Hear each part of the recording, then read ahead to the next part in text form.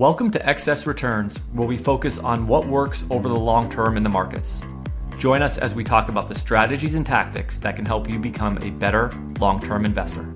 Justin Carbonell and Jack Forehand are principals at Validia Capital Management. The opinions expressed in this podcast do not necessarily reflect the opinions of Validia Capital. No information on this podcast should be construed as investment advice. Securities discussed in the podcast may be holdings of clients of Validia Capital. Hey guys, this is Justin. In this episode of Excess Returns, we're going to tap the knowledge and wisdom of our guests to learn about the important topic of inflation. There's probably been no bigger issue on investors' mind this year than inflation.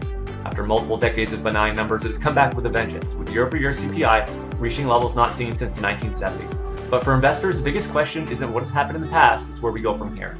We have discussed the topic of inflation with a lot of our guests, and we wanted to put together a compilation of the best insights they have provided, not only to try to forecast inflation, but to offer a better understanding of the factors that influence it. As always, thank you for listening. Now let's talk about some of the important drivers and investing considerations when it comes to inflation.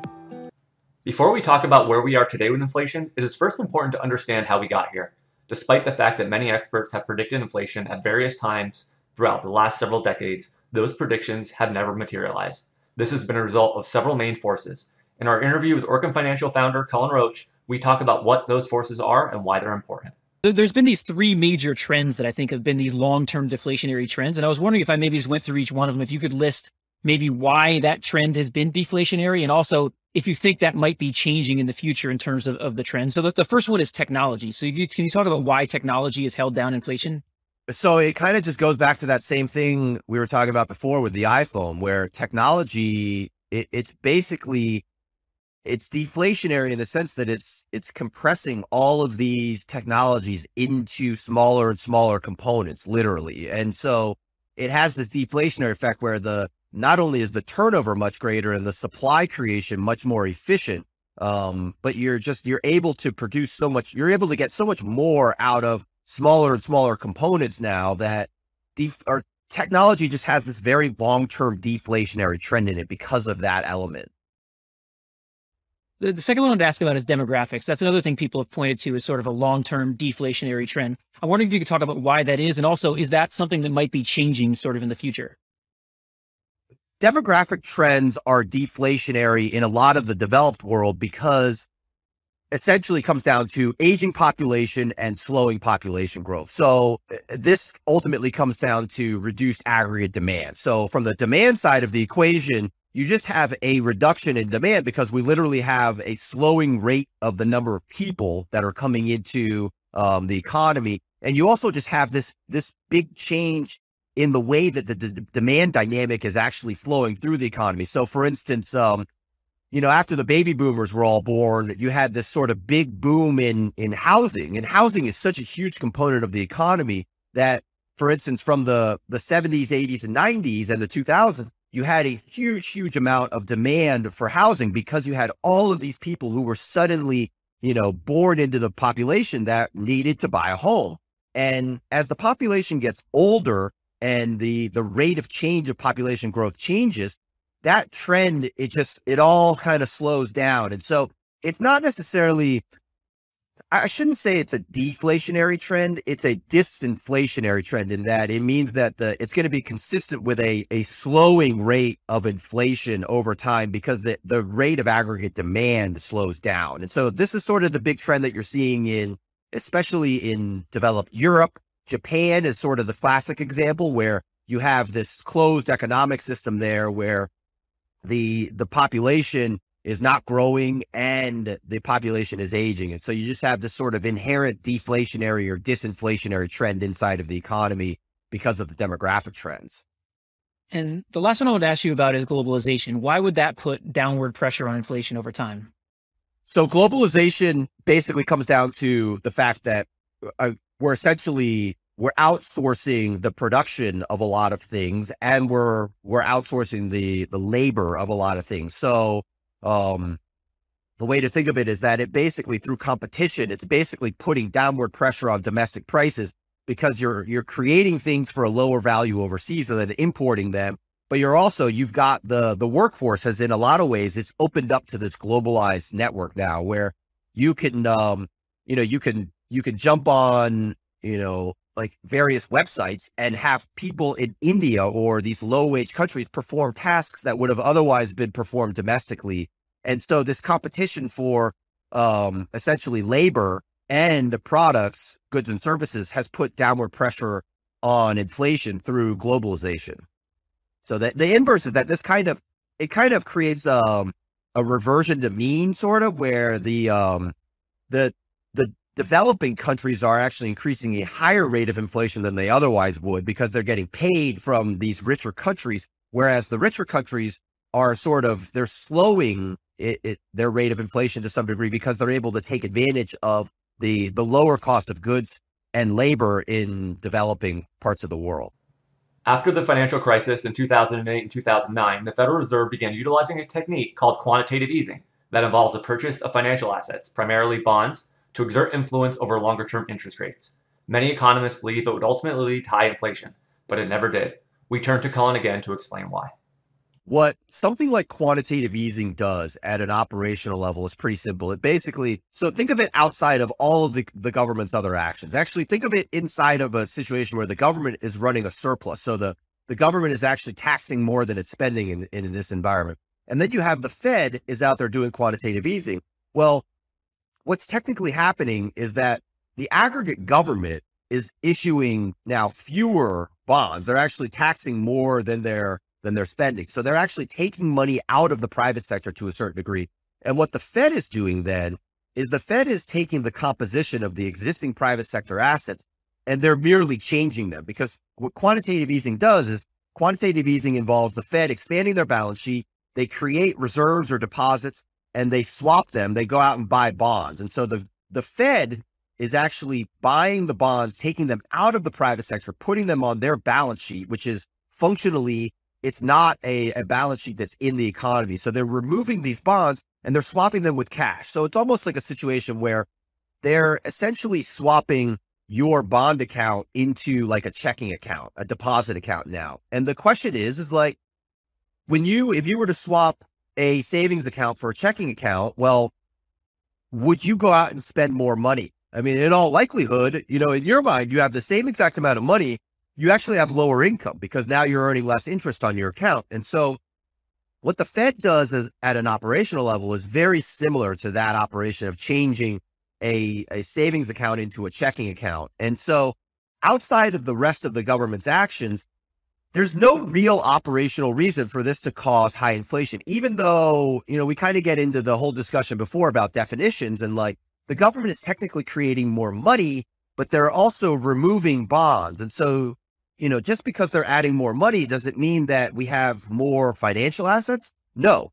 So that's really the kicker there, is that at the Fed specific level, they're not doing anything that on its own should cause a lot of inflation. Whereas my tone has been very different in the last 3 years since COVID was initiated, mainly not because of what the Fed was doing, but because of what the government, the Treasury was doing. The Treasury spent, $3 trillion in 2020 and then 2021 again. And so these are real measurable balance sheet increases where the government is now, they're literally printing new bonds and issuing them. So they're issuing new financial assets that the private sector now holds on their balance sheet. So in a way, if you think of it, if you wanted to say that the government prints assets, or think of it, a better example is thinking of the Treasury as literally printing money rather than bonds to finance their deficits. Well, that's the situation where you actually have a huge increase in the private sector financial asset balance. It's not so much about what the Fed is doing. It's more about what the aggregated government is doing. And so the Fed, in a lot of ways, they come in after the fact and they change the composition, but they don't necessarily increase the composition on their own. But monetary policy is only part of the equation. And one of the big changes we have seen in the wake of the pandemic is a massive increased use of fiscal policy. And that is a game changer because it puts money directly into people's hands. And when you give people money, they are likely going to spend it. Combine that with significant supply chain issues around the globe, and you have a recipe for the high inflation we're seeing now. Some are predicting that we are in for an extended period of inflation like we saw in the 70s, but those comparisons may not be fair. We talked to O'Shaughnessy Asset Management's Aaron Stanhope, who helped us understand why the current situation is very different than what we saw in the 70s. He first explained how fiscal policy is much different now than it was then. Yeah, definitely. I mean, look, I mean, fiscal policy was so incredibly different in the 70s, and just the structural setup as a whole. You had Johnson's Great Society, so there was massive fiscal spending around that, around social programs. You had the Vietnam War that was going on, so we were running massive deficits, and again, also at this time where for the first period prior to the around 1972 or so, the dollar was effectively pegged to gold. So that was all very inflationary. It had lots of impacts. Taxes were much, much higher at the personal level and the corporate level. A lot of people don't really associate taxes with inflation, but there's kind of this implicit link that exists, and sort of how taxes are structured. So in the kind of going back a little bit earlier to, let's say, like World War II, you had all the soldiers came home, needed to be employed. You had the rise of unions through the 1950s and the early 1960s, which kind of peaked around 1965. About a third of the U.S. population was unionized. It's about a third of that today, so it's much, much lower. Think unions, think negotiated bargaining power in terms of wages. So wages were going up, and you see that in all the charts that you look at. The challenge, though, is that if your wages are going up and inflation is running at 10+%, and there are no cost of living adjustments to tax brackets, you've sort of got this push-pull effect where your wages are going up, but your taxes are also going up. So between 1965 and 1980, the average tax rate, or I should say the tax rate on the average workers went up 50+%. So that's a challenge. And then on top of that, from a corporate perspective, when you're running in terms of a period that's highly inflationary, inflation is really a tax on your top line, so your revenue, versus taxes, explicit taxes are effectively on your bottom line. So what ends up happening is when you look at the real tax that you're paying as a corporation, in a lot of cases, it can be over 100% of your earnings. Okay, so why is that important? So then all of a sudden, you don't want to be generating income. And so you're going to do things like conglomerate. You're going to buy firms, even if they're unprofitable. You're going to buy unprofitable firms to protect your profitable firms. Personally, executives are not going to want high compensation packages. They're going to want lots of perks, like airplanes and homes and whatever it is. So there's this conspicuous spending that occurs. Everything that you can do to push everything onto the expense side of the income statement to push down your earnings. So all of that promotes spending. It promotes things like M&A. It promotes, overspending at the corporate level. And that's all, very, very different than what we experienced today. The average tax rate was like 48%, I think, during that period. So massive, massive changes. In addition to the fact that was really an explicit mandate, again, because of World War II, that employment remained high. There was a fear also of communism as well. And the greatest way to avoid something like communism influencing the population is to keep people employed and making money, chicken in every pot, going back even further, things of that nature. So there are kind of all these like cultural and societal factors that were influencing the decisions that were being made on the fiscal side of the ledger that I think were all really inflationary. The differences don't just stop with fiscal policy, though. Monetary policy was also very different then. Here's Aaron explaining why. So monetary policy, so when you kind of look at it at the highest level, today, you can look at something like money growth, so M2 growth. And so that was growing. It was growing a little bit higher in the 70s, but not too dissimilar from today. There was a choice that was effectively made. So at the time, the Fed had less of a dual mandate. It was really technically Congress's dual mandate for employment and price stability. And there was this belief in the Phillips curve, which is basically this idea that there's a trade-off between employment and inflation. If you let inflation, if you try to take inflation down, you're going to have higher unemployment and vice versa. And so because of this mandate really to keep people employed, the policy perspective was let's let inflation run a bit high. And it effectively then kind of got out of control. But there was not a political will to tolerate unemployment to rise effectively. So that allowed it to run. And you can kind of really see the difference today in terms of what effectively the economy's reaction function was, where there can be lots of money in the system, but if it's not used, it really doesn't matter. And so the way to measure that is the velocity of money, where in the 70s, the velocity of money was increasing versus today, it's actually been decreasing with all of the monetary stimulus that's been occurring. So it's effectively not being used in the system today. Perhaps the biggest issue right now with inflation is whether the Federal Reserve will be able to stop it, and if it can do so without taking down the stock market and the economy in the process. We asked 42 Macro founder Darius Dale for his take on the issue. Their tools to deal with inflation are much more powerful than their tools to deal with deflation.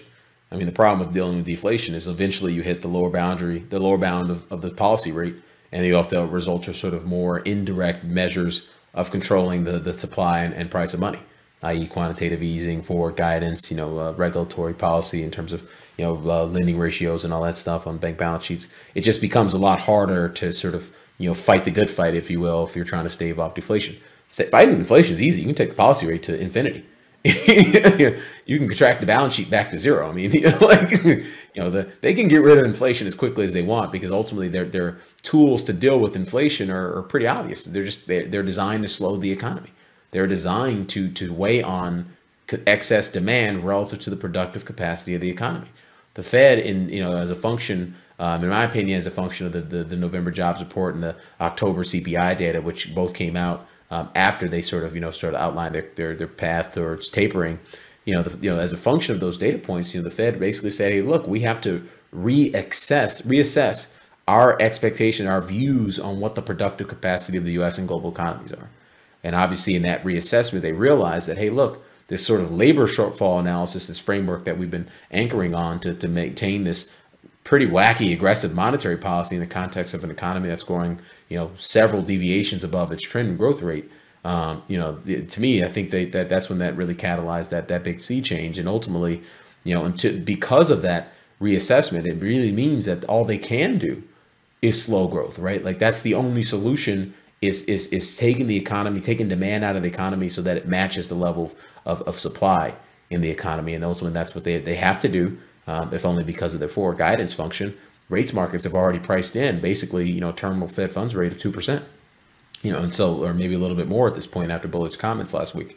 And so the reality is they have to do that stuff if they want to be successful in combating inflation. Because if they don't do what the markets are pricing in, then that'll effectively result in an easing and obviously add fuel to the fire. And I just don't think the political sort of scope or space, there's no political space for them to add fuel to the fire on inflation right now. They can't be observed or seen by the general public as making this thing worse. Obviously there's no real recourse from that perspective. But again, I just think these are human beings who, have their own Twitter accounts, or at the bare minimum, they're reading the Wall Street Journal, and, they understand that their impact on society is pretty great. And quite frankly, I just don't think that they want to bail the stock market out anymore, right? I mean, at the end of the day, they've achieved a lot of their objectives in terms of, kind of promoting maximum employment, within the context of the pandemic. And obviously, inflation is well above their target level. So, there's really no reason for them to be as dovish. Although the Federal Reserve has significant conventional tools through interest rate policy and quantitative tightening to deal with inflation, it also has an unconventional one: its words. That tool can be very effective, but it isn't a panacea. Epsilon Theory's Ben Hunt explains why. One of the things I learned from you, I was listening to a podcast you did with Phil Bach. It was a long time ago. It was way before the pandemic. And, one of the things you said on that podcast is basically any deflationary shock could be thrown at the market, and the government/Fed is going to deal with it. And that was before the pandemic happened. And obviously you were proven completely correct, because they threw everything at the pandemic, and that deflationary shock was dealt with very quickly. But I'm worried about the other side of it. And I'm wondering, Sure. What are the Fed's tools that they have for inflation without causing major problems for both the economy and the market? Because at least in the short term, what they did to deal with that deflationary shock didn't really have any major negative implications. But it seems like what they have to deal with now may have some negative implications. So I'm wondering sort of what you think about where the Fed is right now and how they can deal with this inflation without having problems for the economy and the market. So they have no tools, right? To your point. to your point, what they've built is they built this Maginot line against deflationary shocks. Yeah, they're fighting the last war, which is what always happens. And, what happened to the Maginot Line? The Russians went around it. They put the tanks through the Ardennes. What we have now, all of the tools in our toolkit, monetary policy toolkit, they're all designed for fighting deflationary shocks. All of it. So your point's a very good one. The only tool they've got is their words. The only tool they've got is their words. And they're really good with that toolkit. They're really good with it, and they're the only game in town. So what I mean by that is we will continue, and this is something we talked about in kind of our notes as well. Right now, we're in what's called a Fed put narrative. And that is the market, everyone knows the Fed's got our back. It's very positive for markets. What I mean by, I listened to Powell's presser yesterday. I'm sure you guys did too. And I thought it was pretty terrible. I thought the body language was bad. I thought he was hemming and hawing. I thought the words he was saying, well, we got 7 meetings. Maybe we'll have 7 hikes. I thought that was really market negative. What I knew from what we had been writing about and publishing about narrative is he could have hemmed and hawed 1,000% more. It didn't matter. Anything he said was going to be interpreted by the market in a very market supportive way. And that's why as soon as the conference is over, what the quote unquote word of the day was on CNBC? Soothing. Soothing. I can't make it up. You can't make it up, right? But we knew this was going to happen, right? Because you look at the language that's being used around central banks. It started with the Russian invasion when missionaries like Muhammad El-Arian and everybody comes up and says, oh, the Fed's got to be careful now. They've got to, they got to step back from, all these hikes and the like. And everybody said, yeah, that's what the Fed's got to do. That's what the Fed's got to do. And so that's how anything the Fed said yesterday was going to be perceived as a market positive move. So the Fed will continue to use its narrative skills and tools to try to fight another day, right? They're just going to be doing this month by month and trying to avoid a disaster. Because at the end of the day, to your point, Jack, all they've got is their words, right? What does 10 hikes mean when inflation is whatever, 9%? It's right. It's nothing, right? It's a little thimble full of water at a raging fire. And that's what we've got. We've got embedded wage price inflation. So in the medium term though, as a trader, Jack, I don't know what you do with that. The fact that they have no tools. Because they've got their words and they've got their narrative, and on any kind of shorter or even medium time horizon, like we're seeing the last couple of days, man, that's all you need. With the potential for inflation to be above average for a while, many investors are looking to figure out how to position their portfolios for it. One option is to introduce additional asset classes like gold and commodities. There are some simple ways to do that and some more complex ones. Jack and I discussed this idea in our episode about alternatives to the 60-40 stock bond portfolio. The permanent portfolio is pretty simple. If you look at, there's sort of 4 different types of outcomes you can have. You can have an economic expansion, you can have a recession, you can have, and on the price side, you can have inflation and you can have deflation. And so what the permanent portfolio does is it takes 4 different assets that'll do well in each one of those types of scenarios, and it invests 25% in each. So it's got stocks for an expansion, it's got cash and short-term bonds for recession, it's got gold for inflation, and it's got long-term bonds for deflation. And so what happens is this ends up being a much smoother ride over time, because no matter what is going on, you're likely to have something that's doing well. And so the long-term returns of this are actually not too different than a 60-40 portfolio. And the goal is to, by including assets that do well in different types of periods, to create a smoother return over time.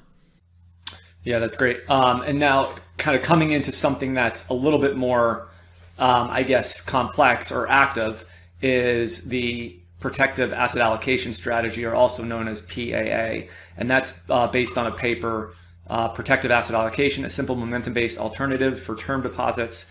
And it was developed by these gentlemen, Keller and, is it Koenig? Koenig, yeah. And the basic idea here, I'll take the first part, Jack, is it starts by basically looking at 12 different asset classes. So it uses the S&P 500 or large cap US stocks, Russell 2000, NASDAQ 100, European equities, Japanese equities, emerging market equities, long-term treasury bonds, high yield bonds, corporate bonds, commodities, gold, and real estate. And then it basically will look to allocate to the 6 asset classes that have the best price momentum or price strength. So it's trying to bring you into the top 6 asset classes based on momentum. But Jack, as we were talking about before the podcast, there's another sort of aspect to this portfolio in terms of trying to protect capital, which I'll let you talk about. And then there are some, drawbacks to this in terms of its activeness and such. Yeah, this is for more active investors. This is obviously somewhat complicated. This is not, a 60-40 portfolio. This is not the permanent portfolio where you're just allocating 25% to 4 different asset classes. This is an active portfolio that's making changes. But what it takes advantage of is what we talked about before. All these inflation hedges have their issues. Commodities have really long periods of underperformance. So what this is doing is it's trying to only invest in asset classes that have momentum. And so like commodities is an asset class, for instance, that works very well with trend following. So when you sort of couple momentum with commodities, you tend to avoid some of these long periods where it's not working. So that can be a great asset for when you're incorporating these additional asset classes into a portfolio. But like you said, the idea is just of the 12, buy the 6 with the most momentum. And then it also has this concept of a crash protection asset. And so the idea is if all 12 assets have positive momentum, then we just buy the best 6. As we start to have less than 12 that has positive momentum, we start to raise our cash position. And once we get where more than 6 of them don't have positive momentum, we now go 100% into this crash protection asset. And the crash protection asset is either intermediate term treasuries or a more short term thing, depending on which one of those has the most momentum. So the idea here is we're trying to buy asset classes that are going up. We're trying to take advantage of the principle of momentum, but then we also have this protection on the back end that if things go really bad, this thing is going to begin to raise cash and potentially go all the way to cash. For equity investors, there are also some lessons we can learn about what works in inflationary environments. We talked to Aaron Stanhope about what he found when he researched this for his excellent paper, The Great Inflation Factors in Stock Returns. And in terms of the factors, you found certain factors did better or worse in, certain inflation regimes. But one thing I thought that was really interesting that I think you found in the paper is that shareholder yield seemed to do well regardless of the inflation regime. It seemed to do well across the board. Why do you think that is? Shareholder yield is a really kind of interesting factor. It is a play on the capital allocation policies of companies. So we think of it as the combination of a stock's dividend yield and share buybacks over the previous 12 months. And so what it really is it's a return of cash or return of capital to shareholders. And when you kind of think about like the menu of options that CEOs have in front of them for capital allocation, it's not a long list. It's like dividends, buybacks, repay debt, invest in your existing business, or buy another one. That's not all of them. Now Tesla's buying Bitcoin also, so that's a different allocation policy. But that's kind of like most of it. And when you stack up those in terms of the excess returns that they generate, particularly in the US large cap space, the best by far is really buybacks. And when you have the combination of dividends and buybacks together, it's really, really powerful. I mentioned that it's a return of capital or cash to shareholders. So if you kind of think about being in a position as a company to have excess cash to return it to shareholders, that's a very powerful thing in almost any environment. And so shareholder yield, I mentioned it includes dividend yield. Dividend yield is kind of like a quasi value factor. So there's this whole idea that sort of emerged in the last few years. It's a little bit spurious, doesn't work great on a longer term basis, but it did kind of during the crisis period, which is this idea that value stocks are short duration assets or shorter duration assets, and growth stocks are longer duration assets, which is basically, if you go back to corporate finance 101, present value analysis, think of Amazon, 15 years ago, they were running loss after loss, year after year, but eventually there was a payout and they started becoming profitable. Same thing with Google and Facebook and sort of all the FANG stocks. Whereas value stocks, it's all about their current earnings. And so if you think about those streams of cash flows as basically being, when you total them all up, the present value of them is a stock's market cap. Well, value stocks proportionally have more in sort of the shorter term cash flows, and growth stocks ended up having more value in the longer term cash flows. So anyway, long way of saying shareholder yield, when you look at them on a valuation basis, they kind of tend to be in the cheapest third of stocks overall. So there's kind of a little bit of this value argument that's creeping in for why they do well. And then on top of that, if you think about, again, dividends and share buybacks as sort of like an immediate return of cash, that makes it an even shorter duration asset. And so in an inflationary period, where you're both have cash available to return to shareholders, and you're repurchasing, where repurchasing shares, hopefully at a cheap multiple, what it actually does is it's kind of like a secondary growth rate on your earnings per share. So you're sort of boosting earnings during a period where the market is going to be seeking earnings growth in excess of inflation. That's kind of like a powerful cocktail. So being cheap, if you believe in this shorter duration thing, and like a secondary growth rate as well, that's all like really, really powerful in the context of an inflationary environment. You alluded to value a little bit already, but outside of shareholder yield, what did you find in terms of how the major factors worked in high inflationary?